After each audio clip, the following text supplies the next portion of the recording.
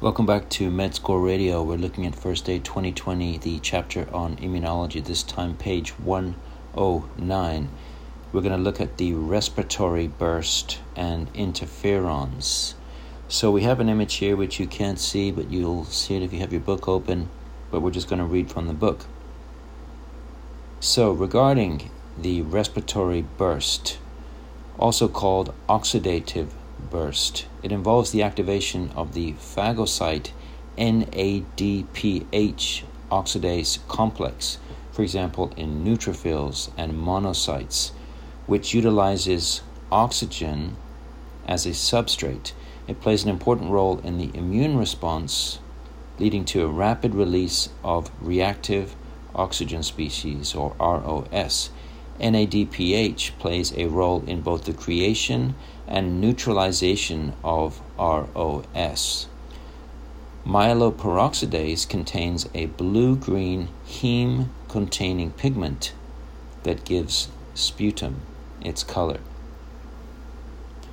So we have the image here of the process, and on the side it has 1 through 6. So just read these so we can remember them first. For number 1, NADPH oxidase. Remember that there is deficiency in NADPH oxidase with chronic granulomatous disease. Number 2, superoxide dismutase. 3, myeloperoxidase. 4, catalase/glutathione peroxidase. 5, glutathione reductase. And number 6, glucose 6-phosphate dehydrogenase, or G6PD. So remember that the phagocytes of patients with CGD, or chronic granulomatous disease, can utilize H2O2 generated by invading organisms and convert it to ROS. Patients are at an increased risk for infection by catalase-positive species, for example, Staph aureus or Aspergillus, and are capable of neutralizing their own H2O2, leaving phagocytes without ROS for fighting infections. Piocyanin of P. aeruginosa generates ROS to kill competing pathogens.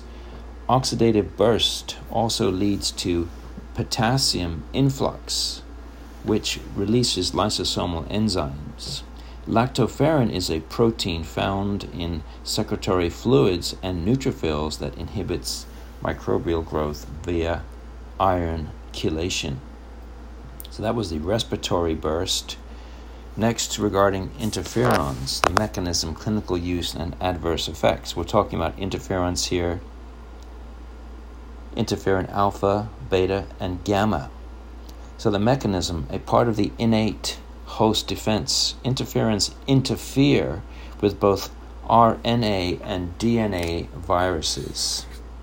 Cells infected with a virus synthesize these glycoproteins, which act on local cells, priming them for viral defense by down-regulating protein synthesis to resist potential viral replication, and by upregulating MHC expression to facilitate recognition of infected cells. They also play a major role in activating anti-tumor immunity. The clinical use: chronic HBV, Kaposi sarcoma, hairy cell leukemia, condyloma acuminatum, renal cell carcinoma, malignant melanoma, multiple sclerosis, and chronic granulomatous disease. And the adverse effects: flu-like symptoms, depression, neutropenia, myopathy, and interferon-induced autoimmunity. So we talked about the respiratory burst and interferons. Thanks for tuning in.